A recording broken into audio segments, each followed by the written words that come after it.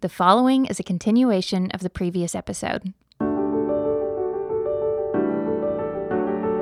Welcome to the Yellow Balloons Podcast, a collection of teachings to help you navigate the transformational possibilities of a God-centered perspective. We pray these insights from Scripture will inspire and encourage you. In this episode, we look at Ezekiel 20 and evaluate the natural consequences of the choices of Israel. God will discipline the nation, but he will never abandon his chosen people. As a loving father, his correction is not about coercion or strictly a punishment. It's a guide, a tool to teach us how to learn, improve, and repair the consequences of our poor decisions. Through Ezekiel, we see a recount of Israel's history and all the times they rebelled against God, as well as his relentless faithfulness to beckon them towards home. Let's look at chapter 20. In this chapter, I think we're going to see the natural consequences that outgrow the choices, the personal or the national responsibility of Israel. And in it, we're going to have an application that I think addresses Matt's question. It came to pass on the 7th year, 10th day, the Lord came to me. Look at verse 5. Say to them, thus says the Lord God, Ezekiel chapter 20, on the day when I chose Israel and raised my hand in an oath to the descendants of the house of Jacob and made myself known to them. Now, do you think God's going to keep his oath? You think after that first chapter that God's going to keep his oath?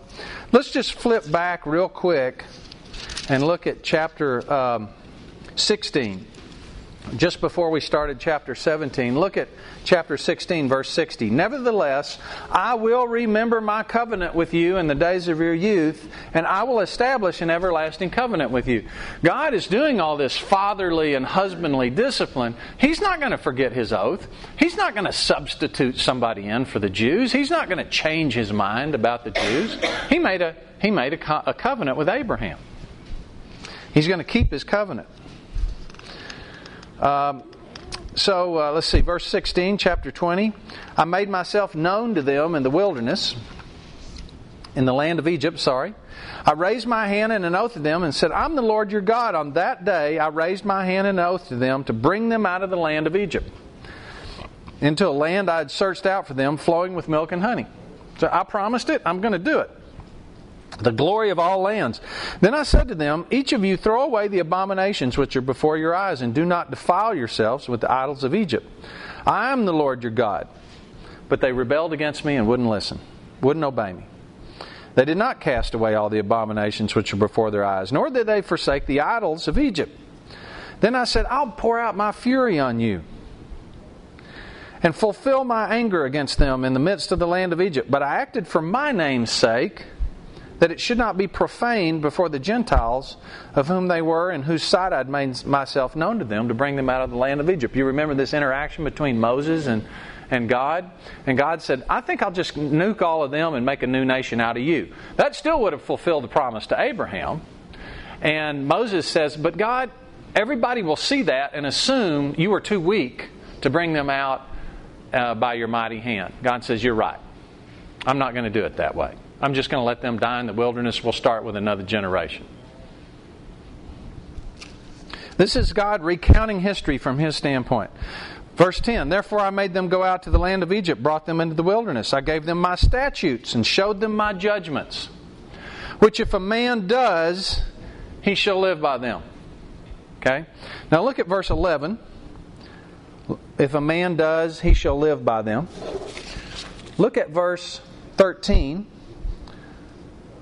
Yet the house of Israel rebelled against me in the wilderness. They did walk in thy statutes, which if a man does, he shall live by them. Look at verse 21. Notwithstanding, the children rebelled against me. They did not walk in my statutes, were not careful to observe my judgments, which if a man does, he shall live by them. And God goes on in this chapter to recount the history of Israel and their rebellion and the resulting consequences. Those who died in the wilderness did not what?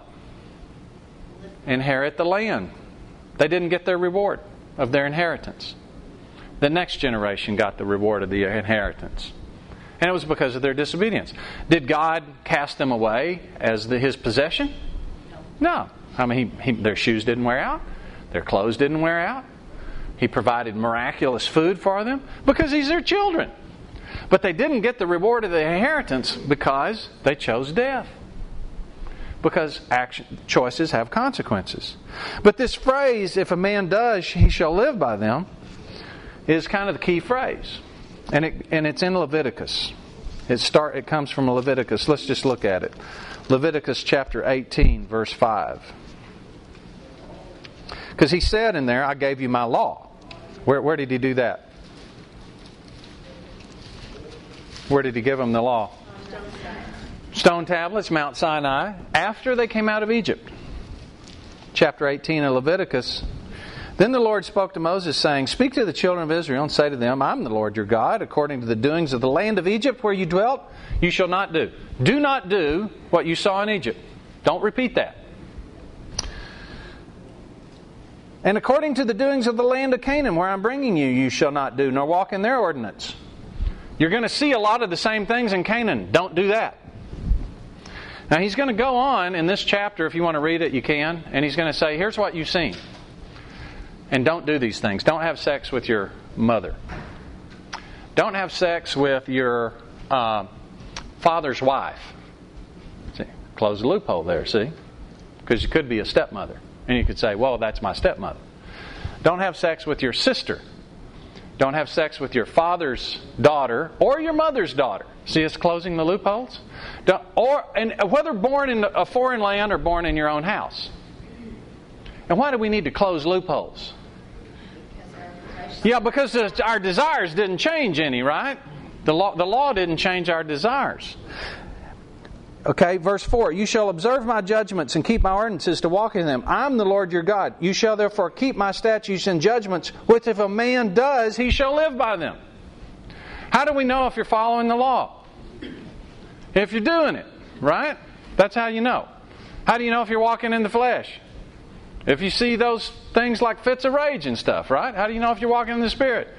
If you see the fruits of it, that's how you know. Now, I'm going to answer your question the way I think. Let's look at Romans chapter 10. This is the pinnacle of Paul's argument in the book of Romans. In chapter 10. And what he's done in Romans is he's defended the gospel of grace. That belief is something that comes apart from the law. And sanctification is something that comes apart from the law. Both of them are rooted in faith. And he contrasts this in chapter 10.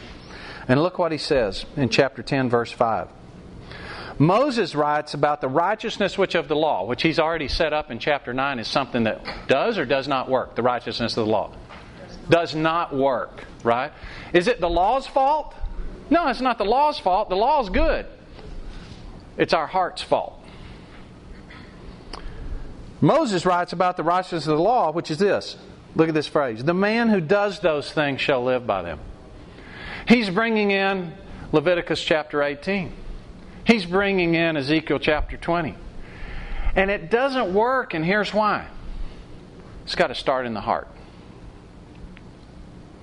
So I think, Matt, this is a condemnation of behavior. And behavior has consequences irrespective of why it's embraced. You might know some friends that don't believe God one whit.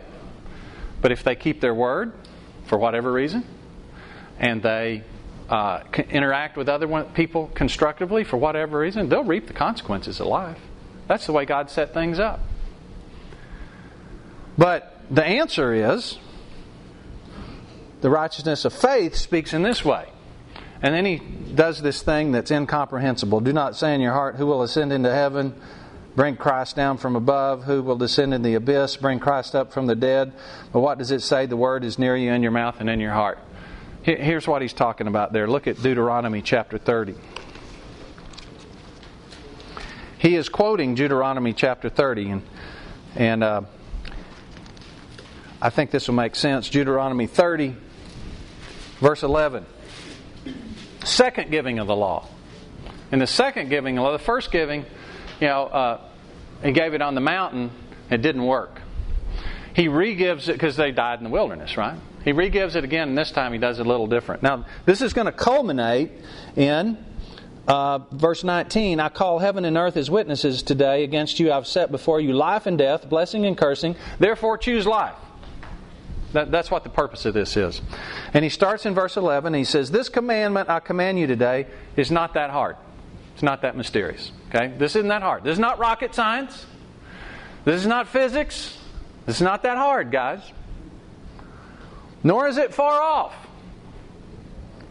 It's not in heaven that you should say, who will ascend to heaven to us and bring it to us that we may hear it and do it. So you don't have to have an angel come down and explain this.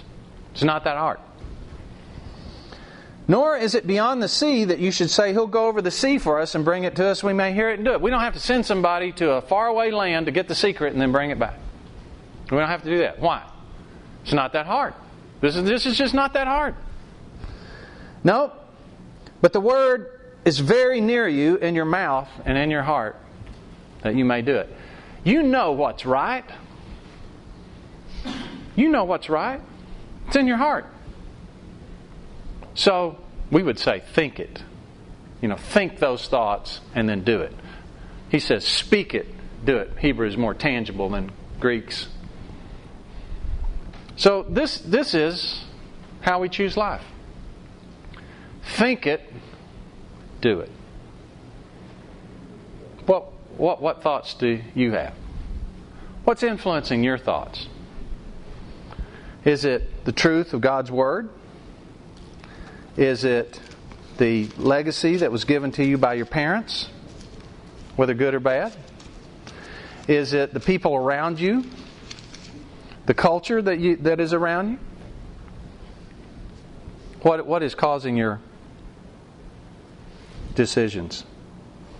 Well, we all know what's right. We have the Spirit in us. Which are we going to listen to?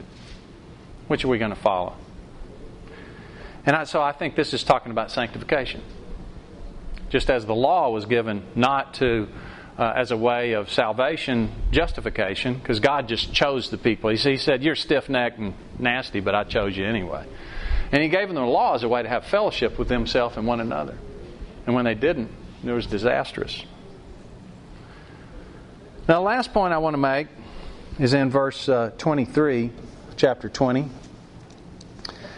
Back to Ezekiel. We're making some ground today, aren't we?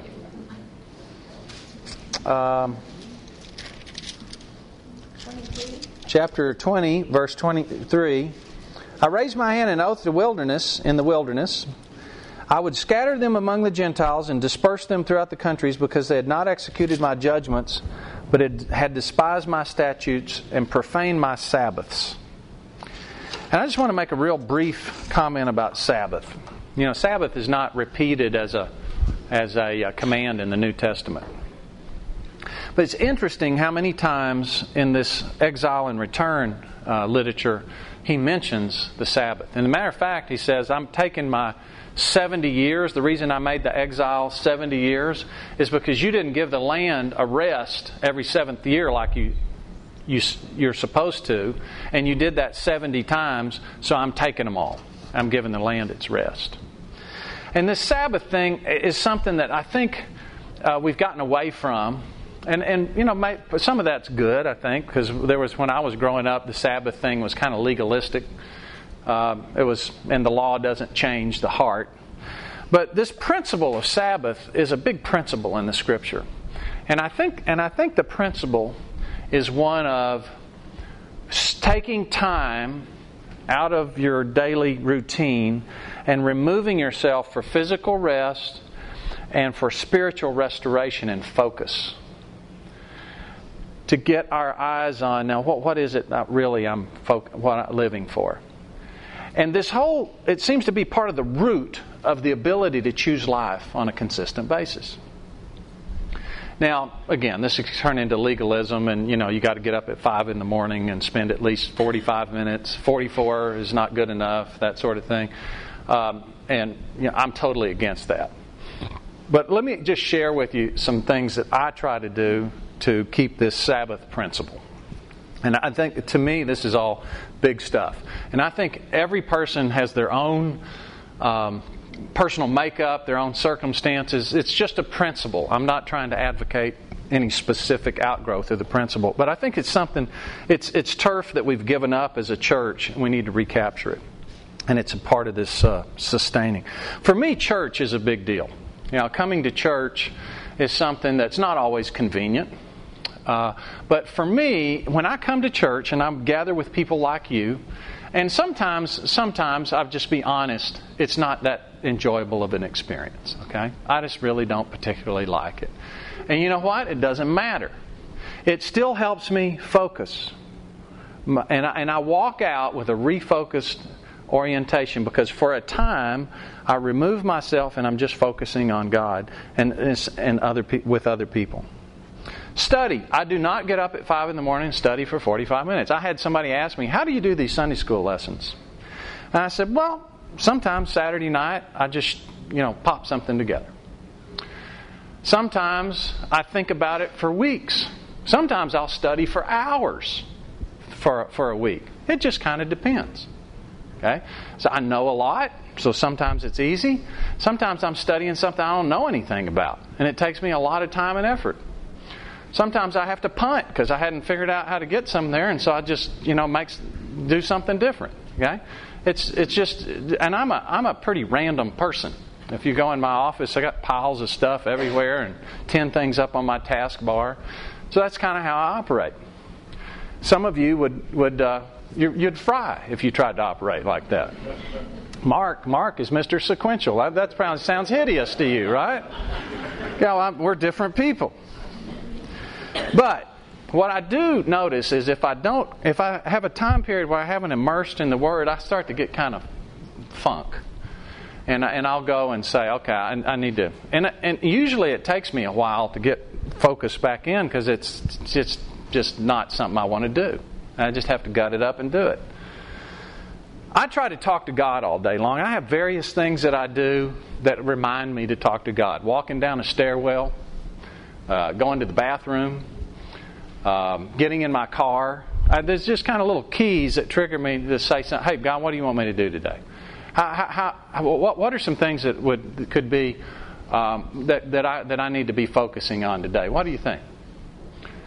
And I've focused on asking God questions instead of telling Him, what I think. I think He knows. I finally kind of, what? I think God already knows what I think, and my advice to Him is probably not all that useful. So why don't I flip that around? Say, what do you think I ought to do? And I expect God to talk back. Okay. I like fasting. I think fasting is a great principle, and fasting food just doesn't appeal to me very much. I hate doing it, for one thing, and it's not been that helpful to me. Maybe because I hadn't grown into it yet. But fasting material things is something that's I found to be very helpful. Fasting television. I'm a television addict. If somebody turns the TV on, I just go, and I'm locked in. And I say, can you please turn this off so I can participate in the conversation that's going on in the house? Because I can't help myself. And so that's an important thing for me. Fasting entertainment. Okay, if I go to an entertainment thing, I'm totally locked in. And for me, exercise is. I hate exercise. I hate physical activity, and it's vital to me. That's part of choosing life in a physical sense. Okay, so that's something that's kind of a Sabbath principle to me. Okay, that's me. And I'm doing these things deliberately to say, I'm setting aside some of the things I do unto God. And this is one of the things that God said this is part of choosing life. Okay, so today, what we're talking about is choosing life and not death. And we're talking about not just physical death. Adam lived for hundreds of years after he ate the forbidden fruit. But his death started immediately because he was exiled. His death started immediately because his relationship with Eve was immediately splintered. This woman you gave me. His relationship with God was immediately splintered. This woman you gave me. Whose fault was it that he ate the fruit? It was Eve's and God's, right? He was deflecting the blame immediately. That's death. That's not bringing harmony. It's not true. All these other deaths entered in immediately, but it wasn't the physical death. And the question is, what kind of fruit, what kind of experience do we want to have in our life? And it depends on the choices we make. And here's the cool thing. If we choose life, it permeates the sphere all around us. And we're bringing life to the world through our own actions. Even when someone else is violent to us, we turn the other cheek, we're bringing harmony. When someone else lies and we say the truth, we're bringing harmony. And as we do so, we're showing God, because it's only the power of God abiding in the vine through which we're able to do this. So, exile, return, choose life. God as a father, husband, boss, has all this amazing wisdom for us if we'll take advantage of it. Thanks, God, for your wonderful word, for these tremendous passages you've given us. Help us, Lord, be faithful, even in a time period where there's active opposition to truth, active opposition to living the kind of life you've asked us to live. May we courageously, Lord, oppose that with the living testimony of faithfulness to you and doing what we know is in us, because you gave us the Spirit that's lusting for us, yearning for us. Give us the wisdom to choose it on a daily basis that we may live. In Jesus' name, amen. Thanks for listening to the Yellow Balloons podcast. If you want more information on adopting a God-centered perspective, visit our website at yellowballoons.net. And if you have any questions related to what you just heard, we would love to hear from you. Please email us at contact@yellowballoons.net. Thanks for listening.